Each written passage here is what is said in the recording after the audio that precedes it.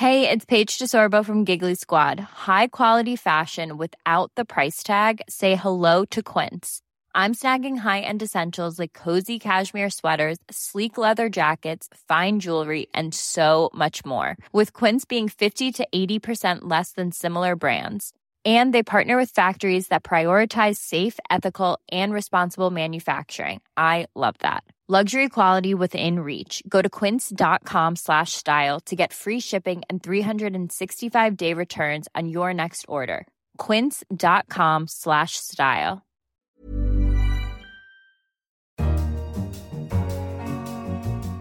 Hello, I'm Kenneth Cukier, a senior editor at The Economist, and you're listening to Babbage, our weekly podcast on technology and science. Today, we're talking about all things arboreal as we meet the people who look after trees. Coming up, why trees matter. There's a huge amount of evidence nowadays about how trees are beneficial not just for physical health, but actually mental health well-being too, and reducing stress, blood pressure, all of those sort of things. Also, afforestation. What's being done to try to put back the trees our industrial ancestors chopped down?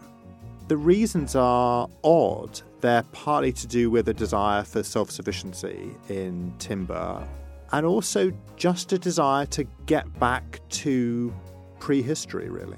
And why we need to act now on an ever-increasing threat from virulent pests and diseases. The forestry industry is definitely extremely worried about the spread of disease. And not only the forestry industry, but also environmental organisations and those of us concerned about ecology. This is a problem for everyone.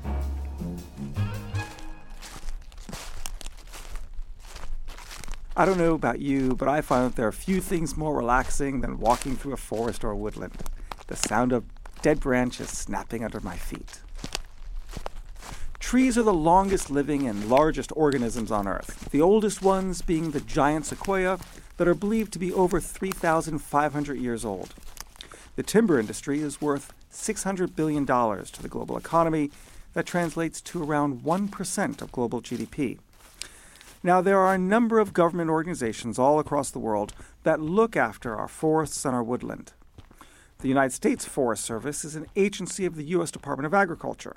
In Russia, it falls to the Federal Agency of Forestry, while here in Britain, it's the Forestry Commission. It was set up prior to the First World War to help meet the wartime demands for timber. Its key objective now is a mix of management and encouraging public enjoyment. The economist Howard Shannon has been to Wendover Woods in the county of Buckinghamshire to meet the Forestry Commission's Craig Harrison. So in simple terms, Craig, why should we care about trees? Well, trees are incredibly important. They provide environmental, social and economic benefits. So let's look at environmental. They clean the air, they take the pollutants out of the air, they store carbon, so they're helping with offsetting the greenhouse effect. They help reduce flooding risks by sort of intercepting water. So from an environmental point of view, massive. Socially, there's a huge amount of evidence nowadays about how trees are beneficial not just for physical health, getting people out into the countryside and connecting with nature, but actually mental health well-being too, and reducing stress, blood pressure, all of those sort of things. And the final one is also economic. So as well as the timber being of value and being important to us for consumption, they also add value in other ways. So they add value to the landscape, they make it attractive for tourism. There's lots of evidence that trees in urban areas, around sort of shopping areas, will increase the amount of time people spend in those areas, so people spend more. They basically sort of play a key part in all parts of our life. Now, if we look at trees in terms of their botany, and you're an arborist studying trees, do we understand the botany of trees? There's a huge amount of work that's already been done, and we have a fair understanding. But they are mysterious things, trees and forests, and there's still so much more we could learn. So a lot of the recent sort of understandings about how trees might communicate with each other or help counteract tree threats and tree pests and diseases by somehow chemical reactions across trees. So these are the sort of things that make us realise there's so much more to learn. So we're standing in the woodland here in Buckinghamshire. What are these trees around us? Obviously, I know the deciduous ones have lost their leaves at this time of year, but what is around us here? So this is a really good example of mixed forest. So we have a mixture of native species, like the oak tree we're stood next to here. There a beech in here, there's a birch that I can see.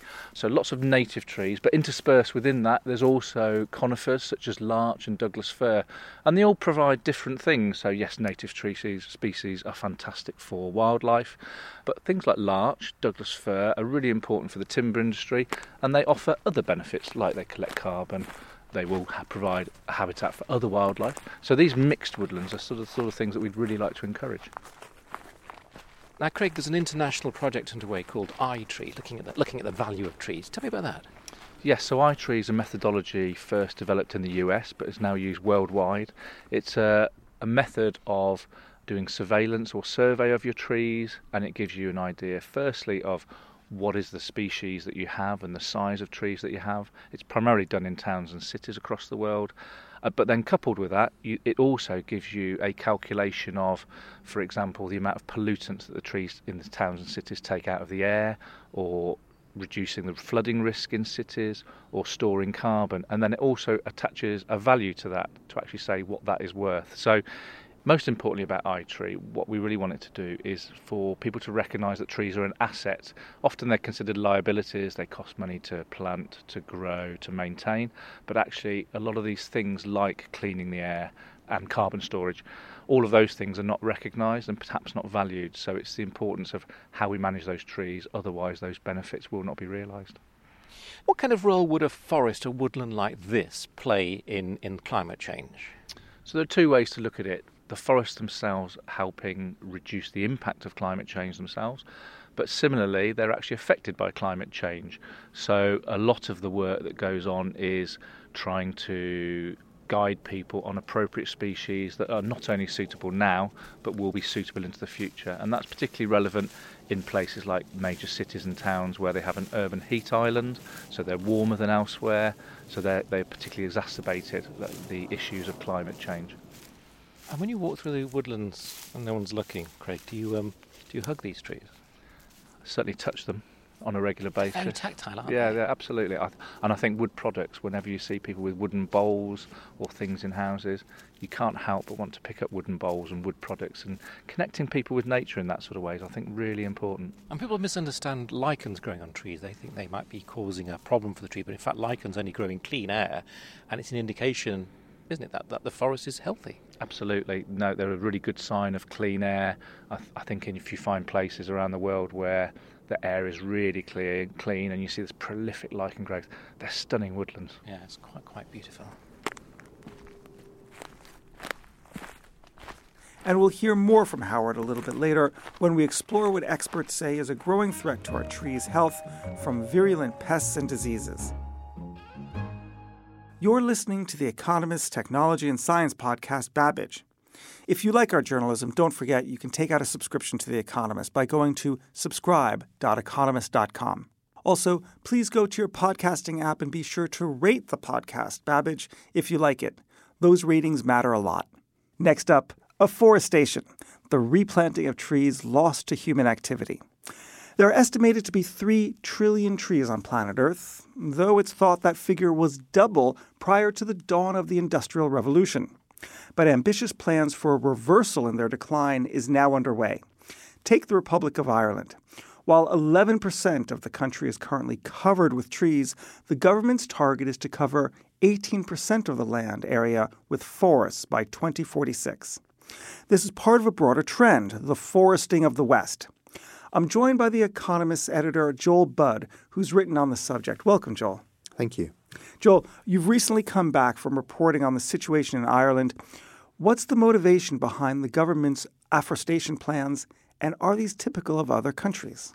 Ireland had gone down to about 1% forested when it became independent in 1922, and it's now up to 11, and the government wants to take it to 18%. And the reasons are odd. They're partly to do with a desire for self-sufficiency in timber, a desire to have a decent export commodity, also a desire for more wildlife, more biodiversity, and also just a desire to get back to prehistory, really.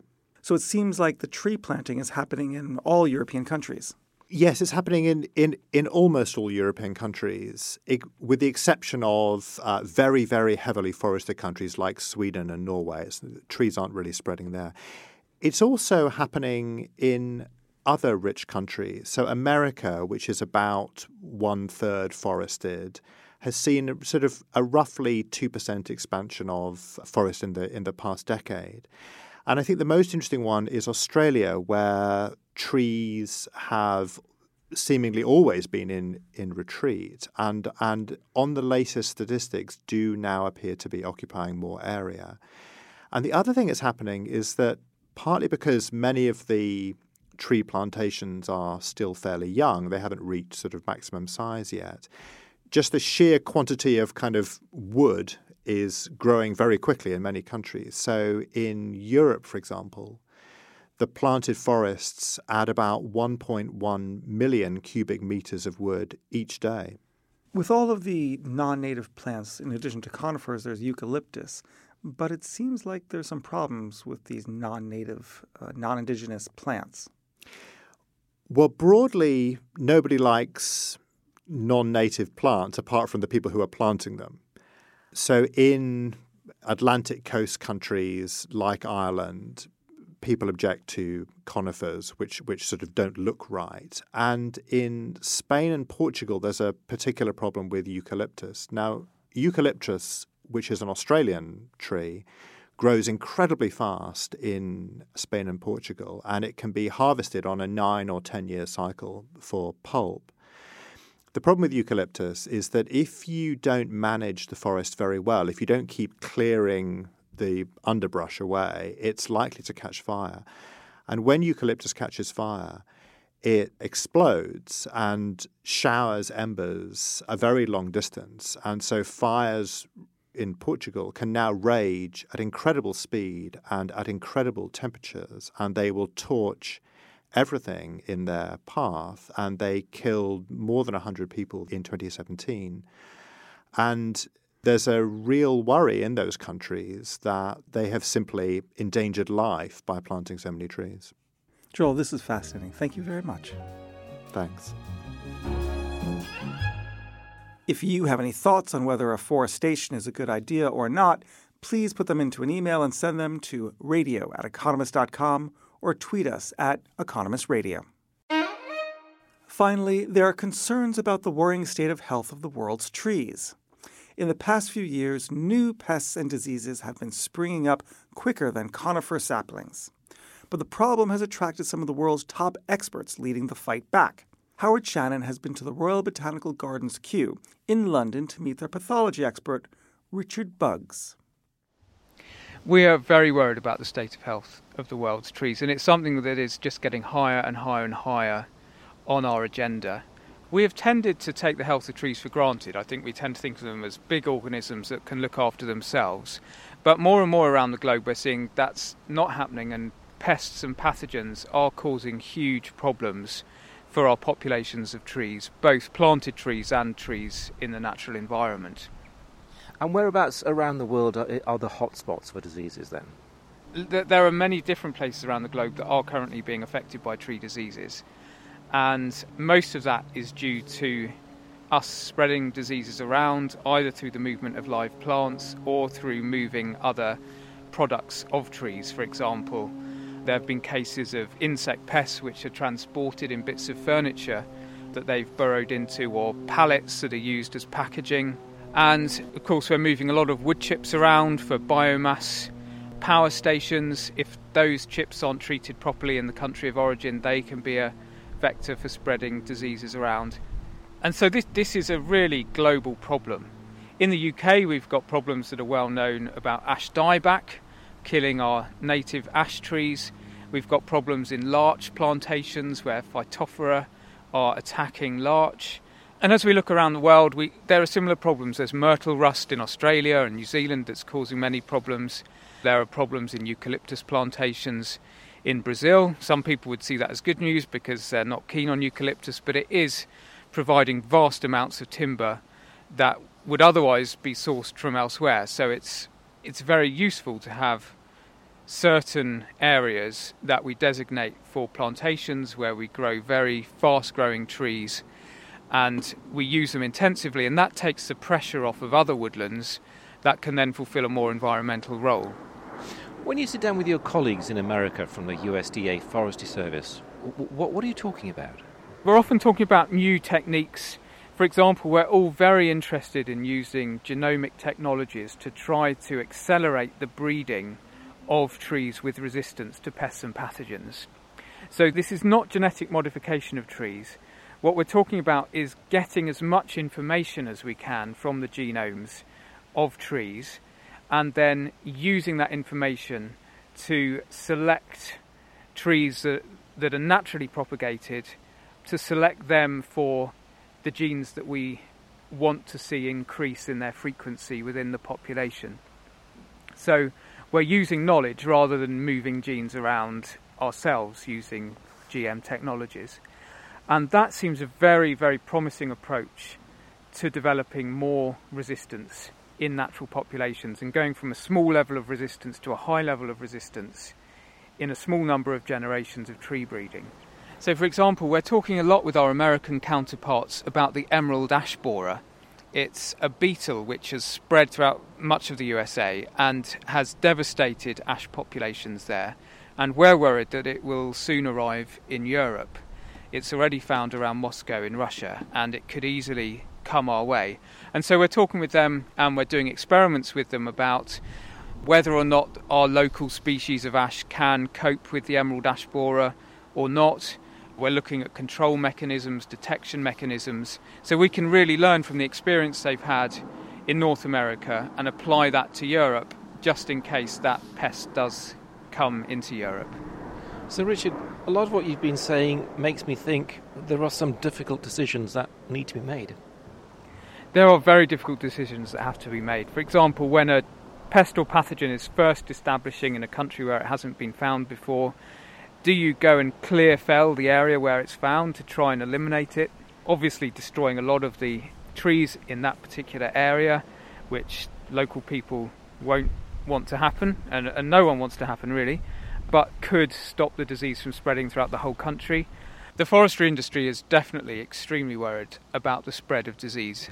And not only the forestry industry, but also environmental organisations and those of us concerned about ecology. This is a problem for everyone. My thanks to the aptly named Richard Buggs at the Royal Botanical Gardens Kew. And that's all for this special arboreal edition of Babbage. Don't forget to pick up this week's issue of The Economist or find us online at economist.com. In London, this is The Economist.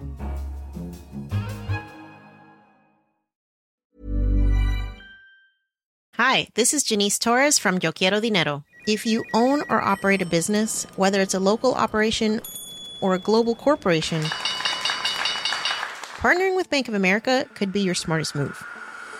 By teaming with Bank of America, you'll enjoy exclusive digital tools, award-winning insights, and business solutions so powerful, you'll make every move matter. Position your business to capitalize on opportunity in a moment's notice. Visit bankofamerica.com/banking for business to learn more.